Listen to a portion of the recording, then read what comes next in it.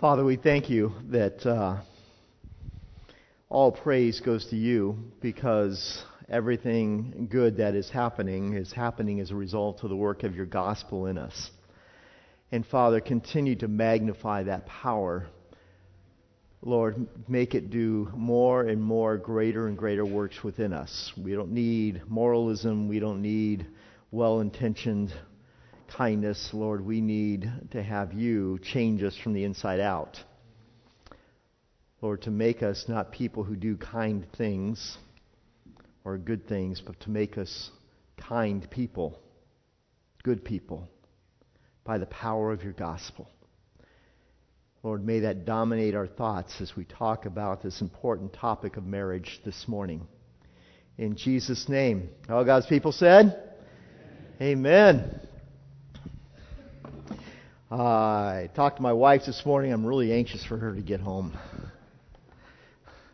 I don't know what it is about her being gone, but I just don't do well. I don't do bad. I just don't thrive. But they are having a great time. We're talking about marriage, and we're trying to identify the missing pieces that exist, sort of the jigsaw puzzle that we get when we say I do, and we stand before the preacher, and we stand before, in my case, my bride, in the presence of God and witnesses, and it's like we're handed this jigsaw puzzle. And on the picture on the front, by the way, I hate jigsaw puzzles, but that being said, on the picture on the front, you have this great picture that's kind of put out there for you. This is what it's supposed to look like, you know? This is what it's supposed to be. And marriage is about taking all the pieces out of that box and then putting them together one piece at a time. And at some point we realize that, be it for whatever reason, some pieces may seem to be missing in that box. Or maybe we just lost them, or something took, one of the kids ran off with them, whatever it may be. And I'm trying to identify what are some of the missing pieces that I've noticed in people's lives and people's marriages over the years of ministry and working, and what are some of those common pieces? What were some of the things that I was missing as I was starting out in marriage and going through the process of growing in marriage? And one of the big pieces that I've identified is the piece of friendship. We started talking about that last week, but I want to start out by reading this quote. It's a little long, but it's by probably one of the top 10 books on marriage I've ever read. It's by Tim Keller, The Meaning of Marriage. He's a Presbyterian pastor back in Manhattan, New York. But he says this: the reason marriage must have a priority is because of the power of marriage. Marriage has the power to set the course of your life as a whole, right? If your marriage is strong, even if all the circumstances in your life around you are filled with trouble and weakness, it won't matter. You will be able to move out into the world and into life in strength. However, if your marriage is weak, even if all of the circumstances in your life around you are marked by success and strength, it won't matter. You will move out into this world in weakness. Marriage has that kind of power, the power to set the course of your whole life.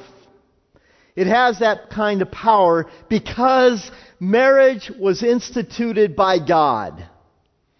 And because it has that unequaled power, it must have an unequaled and supreme priority. And one of the first things to go when marriage slips on the priority list of our lives is that of friendship. We talked a little bit about that last week. Friendship, I'm just going to review real quickly, friendship in marriage, and as well as friendship in all of life, friendship in the community of faith, friendship that is uniquely Christian, that is informed by the gospel, is rooted in and empowered by the gospel. And what I mean by that is this: friendship is modeled by Jesus. Jesus told His disciples in John 15, I no longer call you servants, but I call you friends. I call you friends. And John 13 through 18 is just an exposition of what that looks like. It was modeled by Jesus. He shows us what it is. If you want to know what it means to be a good friend, you look at the life and the actions and the heart of Jesus. Not only that, but we experience friendship with God through our relationship with Jesus Christ in the gospel. And as we are converted, as we go through the process of conversion, we receive that new heart, that new life. We experience a different kind of relationship with God that no other person outside of this uniquely born-again experience can have. We begin to drink deeply of our relationship with God and our intimacy with God, and through the power and the presence of the Spirit. And then something begins to change within us as He gives us this new heart, and it begins to change us from the inside out. It's out of this well that I offer, out of this experience, out of this, the fact that I'm receiving love from God, that I am now able to love others with no strings attached. It is out of this love that I'm able to operate and say, it doesn't matter what you do, how you receive this, I choose to love you anyhow. I choose to give you this love. I don't choose to give it to you because of what I've gotten from you. I choose to give it to you because of what I've gotten from God. It's out of this well that we experience, and we are able to give our spouse and all friends this loving friendship. And as we go through this process, though, it's not easy, right? Building friendship, though, with anyone, including our spouse, or especially our spouse, is empowered by the presence of Jesus through the Holy Spirit in our lives. In other words, He says in John 4:16, He says, if you love others, God's love will be made manifest in your life. It will be made mature. What He's saying is this: the more I give away, the more I get from God. The more I'm able to love another person in a uniquely gospel, Jesus-oriented way, the more I'm able to give, the more I get from God, the more that love matures within my own soul. And I don't know how many of you have experienced that, but that's incredibly important. When I choose to love, I experience a relationship with God that empowers me to love to greater and greater extents.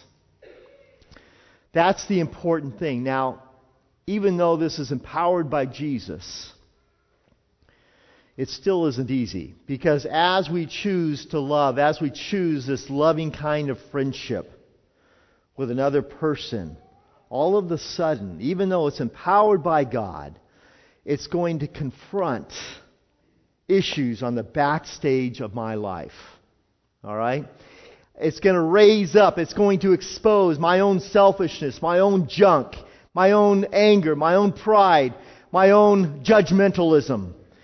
It's going to make me want to run because suddenly I don't want to deal with conflict. It's going to expose all of this stuff deep within my soul. And even though God is standing there and He is empowering me and He's inviting me to take a route that is non-judgmental, that dies to my pride, that repents of my criticism and my critical spirit. Even though He invites me to that, I'm at a crossroads. I'm at a choice. Do I love this person in spite of the backstage garbage in my life that will be progressively exposed year after year after year as I choose to follow Christ, as I choose to love as He loved, as I choose to experience His love, as I choose to be empowered by His love to love others? That's still going to expose the junk in my own life. Anybody experience that? Yeah? God, well, how many of you experienced that? Say amen. 1, 2, 3. Amen. Amen. Amen. I could tell you a story, but just from this last week, but I won't. I didn't ask for permission from my wife, but she's not here, is she? I won't do it. It's too personal. Yeah. Yeah. Yeah, how many of you find that you just argue about the dumbest things? You know, that's why Paul says in Galatians 5:6, he says this, he makes a statement. He says, in the midst of all the conflict and the things and garbage that you guys argue about, the only thing that counts, The only thing, not just the most important thing, but the only thing that counts is faith expressing itself through love. This uniquely Christian faith, where we see the modeling of love through Christ, where we experience friendship with God through Jesus, and where we are empowered to love by Jesus. That unique Christian faith, in the midst of the heat of the moment, it causes us to step back and say, what would Jesus do? What kind of person would Jesus want me to be at this table? What kind of person am I going to bring to the table? Am I going to bring a person who is formed and informed by the love? Or am I going to bring the person that is formed and informed by the flesh of my spirit? Makes all the difference. It makes all the difference. See, friendship, especially in marriage, but friendship overall, takes more than just shared interest in physical chemistry. Okay? It takes a much deeper piece of us. And it confronts a much deeper piece of us. Building a healthy, genuine friendship with my spouse, one that is uniquely informed by Christ, moves me to confront some stuff. It moves me to confront my pride and instead engage my spouse with humility and sympathy. With humility and sympathy. In other words, if I'm going to have a uniquely Christian friendship with my wife, loving friendship, one that, as we saw last week, has been taught to us by God according to 1 Corinthians 4 or 1 Thessalonians 4, 9, and 10. One that looks like that, I must approach my spouse not with pride. Instead, I must crucify my pride. I must repent of my pride. And I must choose instead to pursue her with humility and sympathy. Now, humility and sympathy asks one simple question. It takes me out of the framework, because humility is not thinking less of yourself. It's thinking about yourself less. Okay? But humility and sympathy working together asks this question of my spouse or of any friend, but especially my spouse. What is it like to walk in your shoes? You understand what I'm saying? What's it like to walk in your shoes with me? What's it like to be married to me? That could be a scary question, couldn't it? How many of you get shivers when you think about that question? I'm not done yet. It asks the question, what's it like to walk in your shoes? You put yourself aside and you begin to put yourself in the life, in the perspective of the other person. Now, isn't that what Jesus did? When He came from heaven to earth so that He could be a priest to us, He now understands exactly what it's like to be me. Exactly what it's like to be you. That's humility and that's sympathy. Philippians chapter 2. What's it like to be you? Now, in terms of working this out, it means I must be willing to listen to my spouse. I must be willing to listen to my spouse. We all have blind spots, at least I do. Anybody here not have blind spots? How many of you have blind spots? Some of you aren't. No, come on. How many of you have blind spots? Larry? I guess if you have blind spots, you don't even know they're there. Guess who God has put into your life to help you identify your blind spots, Larry? Who is that? Darling, how's she doing with that? Good. But we must be willing to listen to our spouse and ask them questions like this. What's it like to be married to me? That's humility and empathy. It's helping to expose how another person experiences you. It's helping you to deal with those things that might be barriers against you. But what's it like to be married to me? Do you experience me as a person who is being changed by the gospel? You understand where I'm going with this? Humility and sympathy. Understanding where your spouse is and how they experience you. How about this one? What's it like to make love to me? Do you experience me as a selfish, self-centered person? What do you need from me for the two of us to grow as friends? What do you need? What's it like to be in your life, in your head? That's humility and that's sympathy. We could go and we could live life in a way that says, you know what, I'm going to just do the best with my wife that I can, or my husband, and I'm just going to live life based upon how I perceive she understands everything. How does that normally work for us? Men? It doesn't work so well, does it? It doesn't work so well. It doesn't work so well. Because my wife experiences me in a way that's different than I experience me.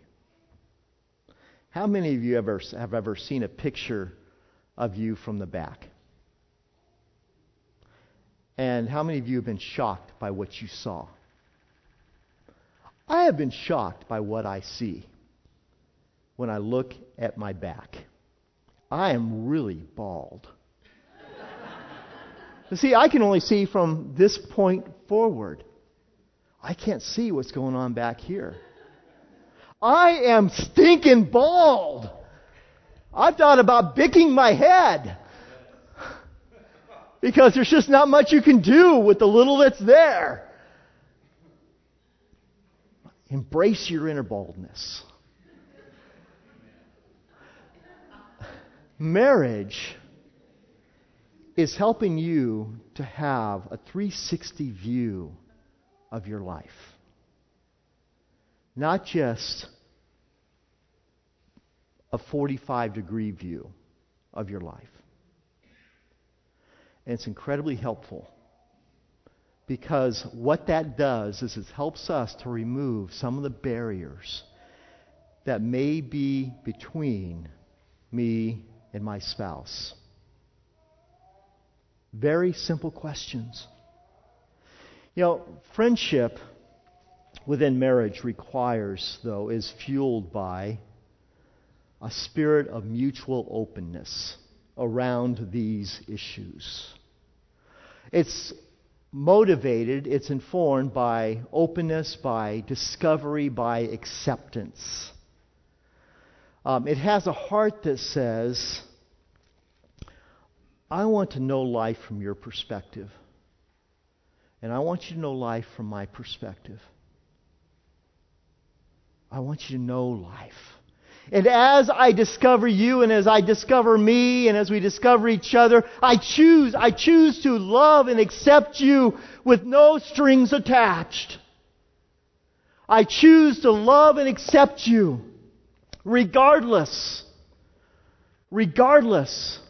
of where you are. I choose to love and accept you. It has a heart that says, I want to know you. It has a heart that says, let's not hide behind walls of self-protection because of fear and past pain. It says, let's walk in the light together towards Christ. It says, let's walk in the light in mutual openness so that there's this free form, this free flow of information and discussion and discovery between us. That takes humility and sympathy. One thing I have found to be true in marriages between a husband and a spouse is that over time they stop sharing their discovery of who they are as individuals and who they are as a couple, and they don't seek to listen to their spouse anymore and discover how their spouse experiences them. And then to grow together. And instead, because of pain, because of criticism, because of whatever, backstage junk, they begin to build walls of isolation, Proverbs 18:1 speaks about how the foolish man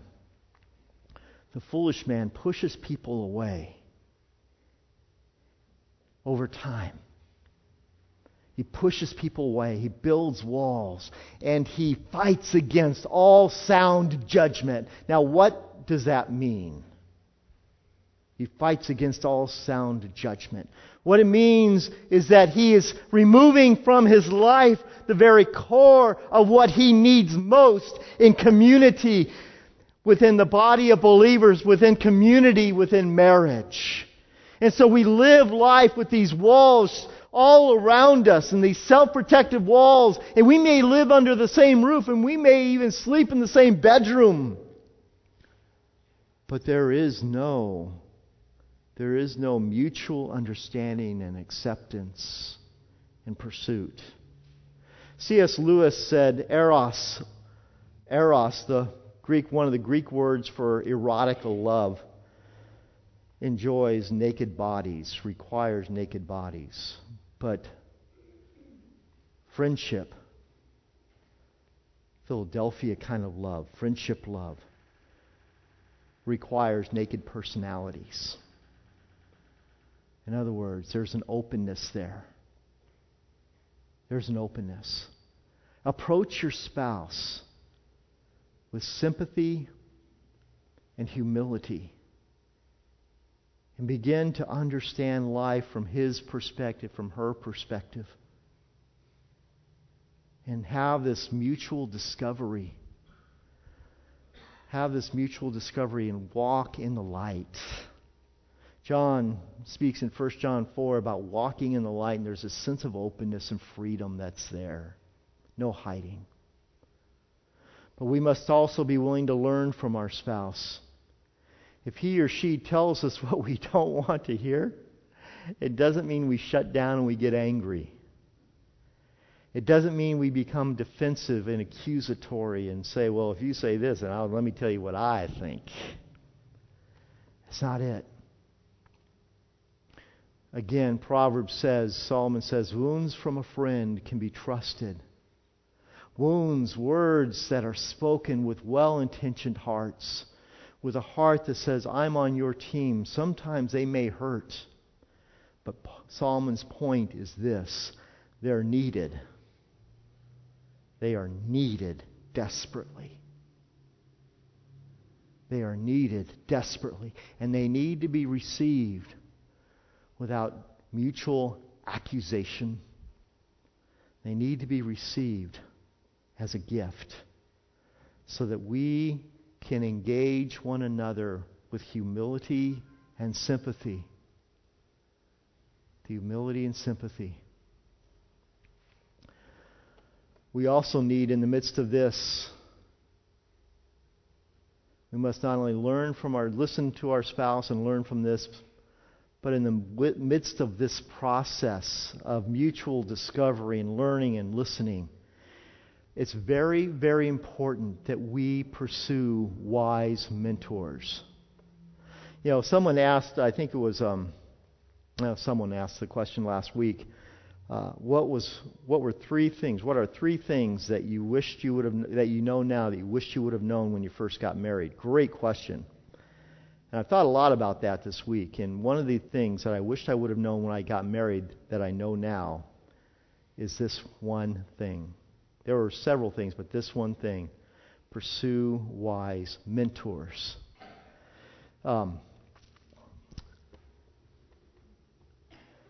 Again, Solomon says this in Proverbs 13. He who walks with the wise grows wise. Solomon is very emotional as he writes this. You gotta kind of scratch beneath the surface. And he's very emphatic because he wrote Proverbs for his son.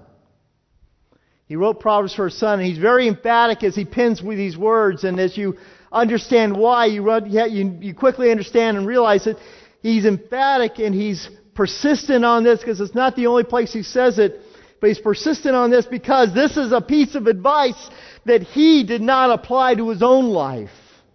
And he reaps a lifetime of regret because of that. Wise friends, he says, basically are catalysts, are essential catalysts for growth and for wisdom. And without wise mentors, you're never going to be able to grow wise. As you pursue a friendship with your wife, as with a friendship with your spouse, it's important for you to be able to look around you and say, who has the kind of marriage that I want? Who has the kind of marriage that I want? Hebrews 13 speaks about how leaders, those who are looking for leaders, those who are watching leaders, he says, watch the outcome. Look at the outcome of their life. Look at the outcome. Look at the fruit that is produced. He says, consider their way of life. Consider it. Consider it. Make sure that if you're going to follow someone in a way that Proverbs describes, if you want to be wise, walk with the wise. You need to look at the outcome of their lives. You can't just choose anyone. Pursue someone who's grown mature over the years rather than has just grown old. How many of you have ever known someone who in their life they may be in their 50s or 60s, but you look at their life and you think, wow, they have some knowledge, but really they're not what I'm looking for. Many people start to grow in their Christian life and their Christian walk. They start to grow with wisdom and understanding for the first couple of years, and then they stop. And then they just repeat those first couple of years for 50 years. And they become sort of perpetual spiritual adolescents. That's not the kind of person you want in your life. You want someone in your life who has grown through the various seasons. And as a result of those various seasons, they've grown wise, they've grown mature, they've grown up. They've grown up. These are the kind of people that you want to become.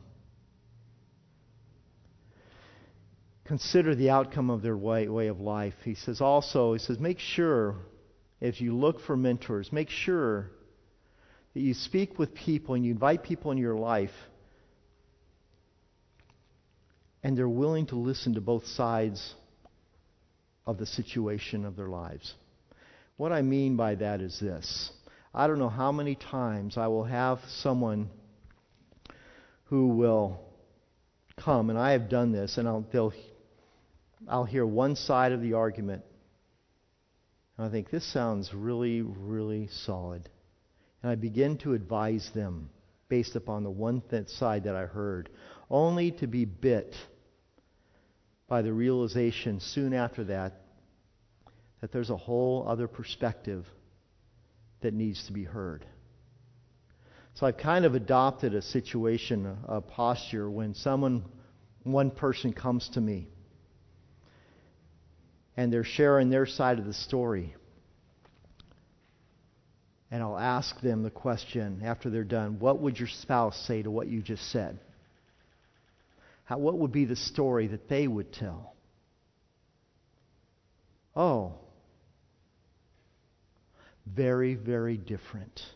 When you choose mentors, make sure you have a couple or a mentor, an individual that will say to you this. This is your side, especially when you guys are in the midst of conflict. This is your side of the story. What's the other side?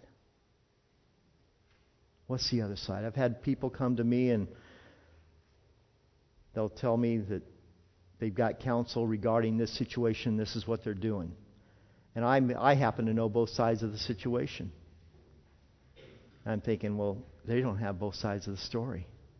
Martin, you said this, but I'm going in this direction because this is what this other mentor says. I thought, well, they don't know. I don't doubt that that's the wisdom that they gave you. But the problem is they don't know both sides of the story.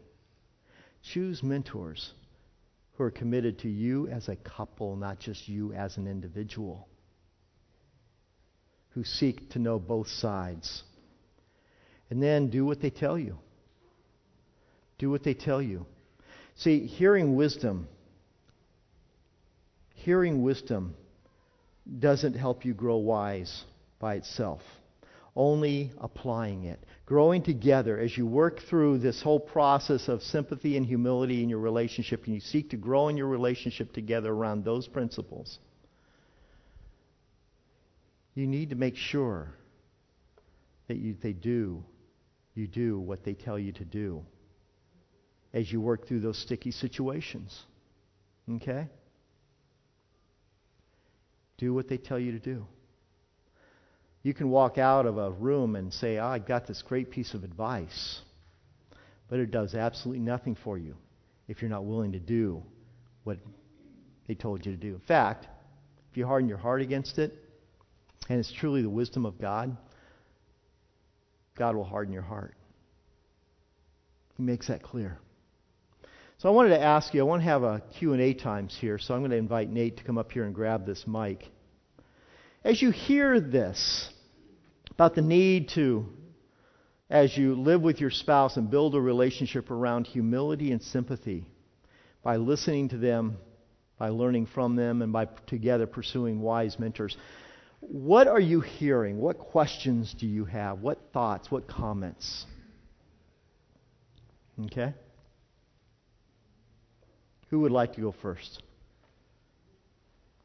What debates?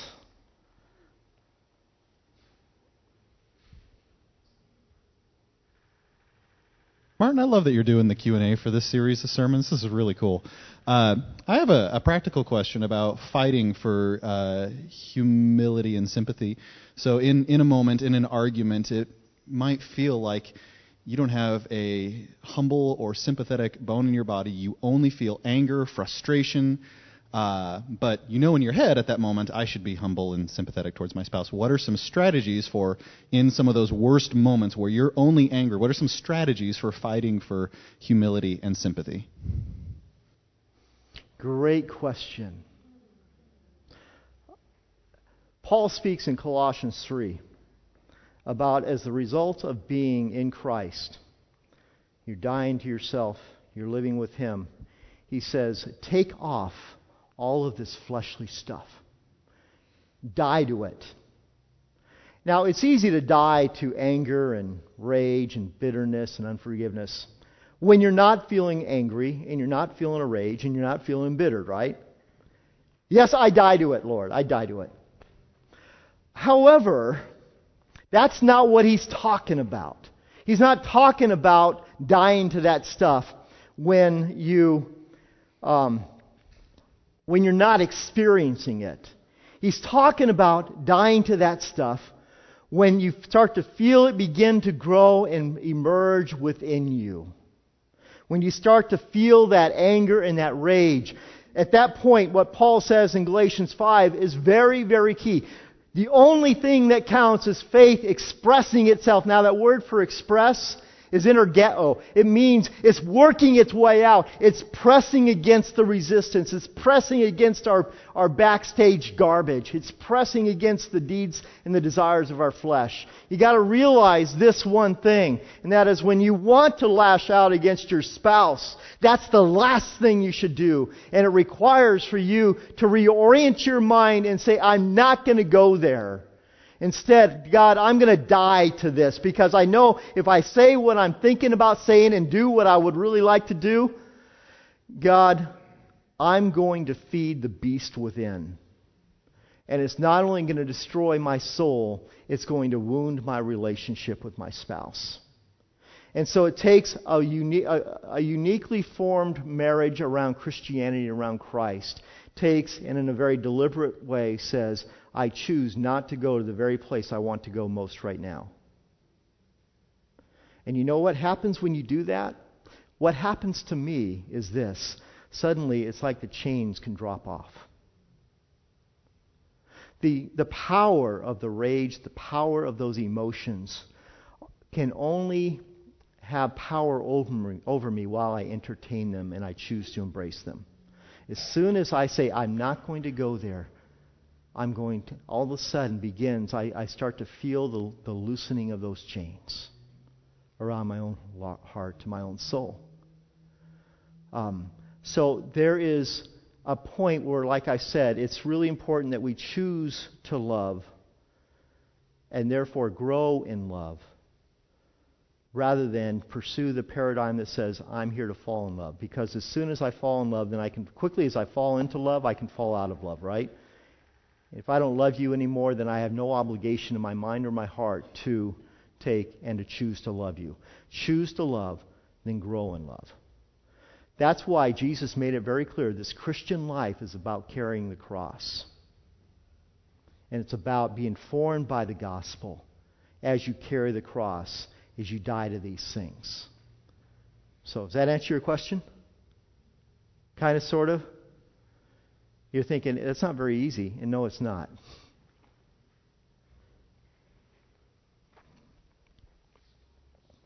To kind of build off of that question, you say, get a hold of yourself. Don't go to that situation. What tools do you recommend when you're in the heat of the battle and the one is up here with their frustration, the other spouse is here, and this one just continues to come at you? How do you remove those chains? How do you remove yourself from that situation so that the other spouse doesn't come up and now you're in the ring and it's a cage fight? Okay, I'm going to phone a friend on that. Where's Sebastian? Sebastian, would you take Sebastian, why don't you come on up here? For those of you who don't know, Sebastian is a psychiatrist. He and I chatted this last week, and I told him, I said, you're going to be my phone a friend. How would you answer that question? There are a couple things. The first thing is, I need to say I'm not perfect at this. I'm not sure if my wife would say that I am.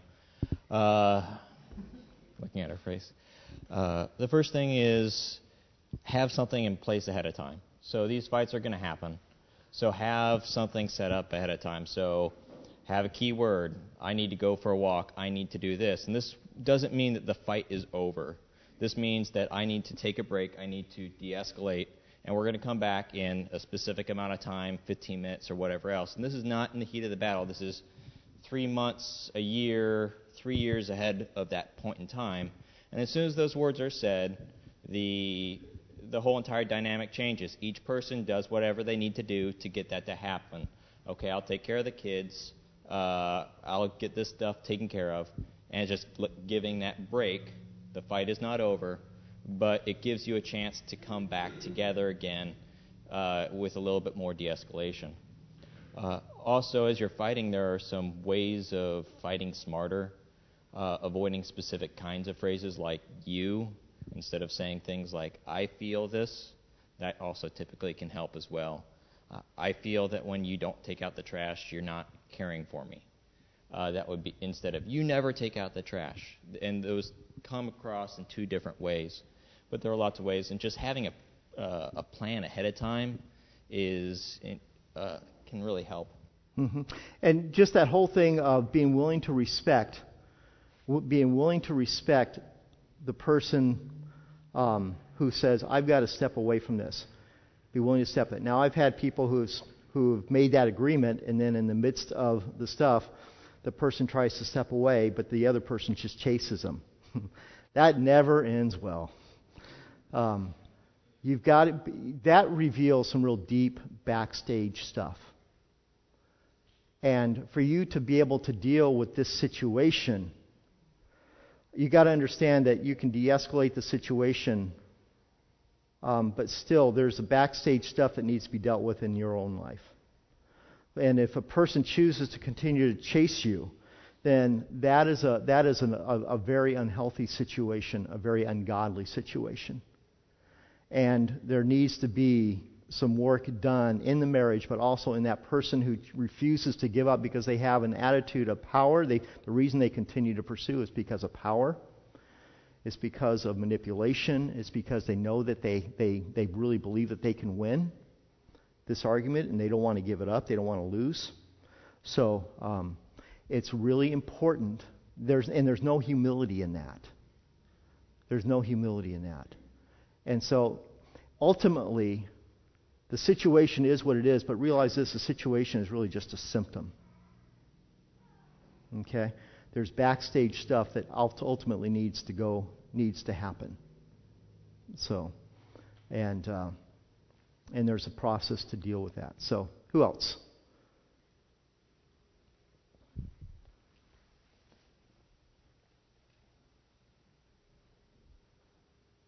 A thing that come to my mind, Martin, especially when I read confronts my pride and then engage with humility and sympathy.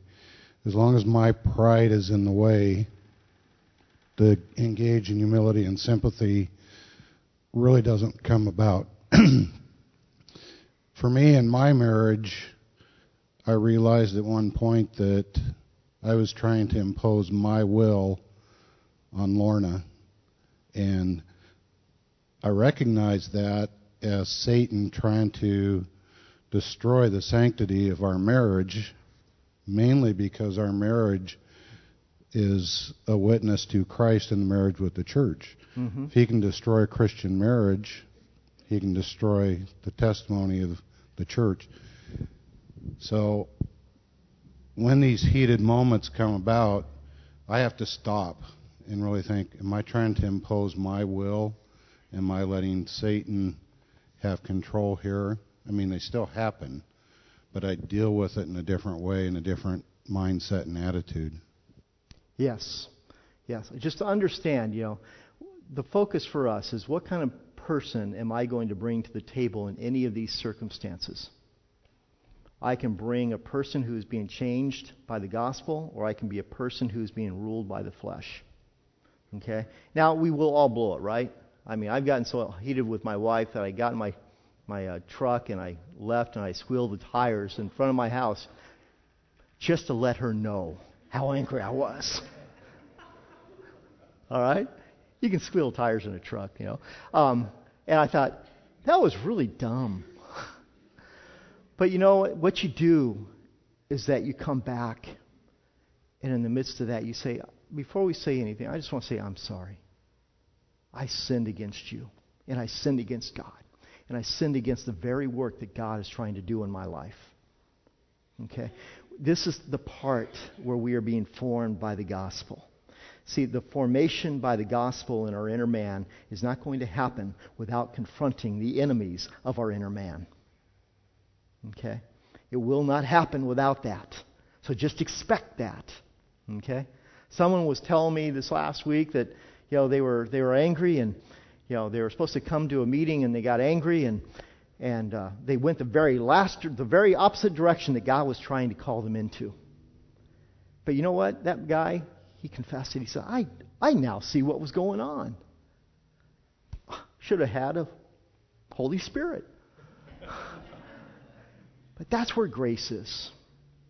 That's where grace is. One more question. Right over there. What should the response be? Just a second, so everybody can hear. All right, so the one spouse go to the other spouse and say, "Forgive me, I've sinned against you." And the other, what should the response be from the other spouse? It's Usually, about time. You know what? May God make us gracious when someone comes to us with humility. I've gone to my wife and my kids many, many, many times and had to apologize. And they have always been very gracious. And just realize that even when you're mad and your spouse comes to you and you're thinking how wrong you were, humility needs to rise up within us. We need to choose that humility, not our pride. We need to choose the humility that says, I forgive you. Would you forgive me? Because I'll tell you what, every one of us have a part. It takes two to tango. And there's no fight that my wife ever started that I don't have a role in. Hope you guys caught that. There's no argument that I ever started that my wife does not have a role in. So, and sometimes those roles may not always be very clear. But just That's where wise mentors can come in and can help begin to probe behind the scenes, behind the curtain. It says, a man of understanding, a man of wisdom is like, he can understand what's going on in the deep waters of your life, that which is going on behind the scene. So, okay? So I love your questions, and I am compiling those that I answer, and I'm keeping track of those that I don't, because I do want to have a session where we just deal with those unanswered questions. So, and that's where I'm going to phone a friend as well. So, okay? Okay, Joan, I can't turn you down, Joni. Well, Herb and I have been married for 64 years. And, yeah, it's a long time. Twice as long as Kim and I have been. And we still love each other. And even though, through the years you have your problems, like you said, and so forth, but we've learned one thing, that no matter what kind of a day we've had, when we go to bed at night, we never go to sleep unless we say, I love you. And that's my advice to everybody. Mm-hmm. Now, it might be, I love you, but at least you get it out, At least you get it out. I have so much more stuff in my notes, so let's continue on. Not really. I do have more stuff, but we'll continue on. We'll continue on this track, all right? Because I think it is important, very important for us to understand. As one wise person said to me, Martin, I agree with you. Friendship is one of the most abused, one of the missing pieces within our marital relationships. So, but just keep in mind, it doesn't come back to technique. It comes back to the gospel and to Jesus changing us from the inside out. You could read Friendship Factor. You could read 7 Habits of a Highly Effective Couple. You can read all that stuff and have great techniques. But we're not about putting techniques up on top of the old man. The gospel and Jesus, the gospel is like a virus that we take and we plug into our lives, and it begins to rewrite the source code of the old man. Okay? It's not something that we just slap on top of the old man. It's something that begins to rewrite us from the inside out. Okay? So techniques, as good as they may and helpful as they may be, they don't fix the source problem. Only the gospel, the power of the gospel, can fix the core issue. That's why I want to keep coming back to that. Okay? Amen? Father, thank you, Lord, for your word. Thank you for the power that is within us, that has been planted there, placed there by your Holy Spirit. Lord, may you take and continue to do a work in our lives. Lord, make us people who aren't just being better friends, but Lord, we're being with our spouse. Lord, we are becoming a different kind of person, and we're bringing that to the table by the power of Jesus. And it's in His name we pray. Amen.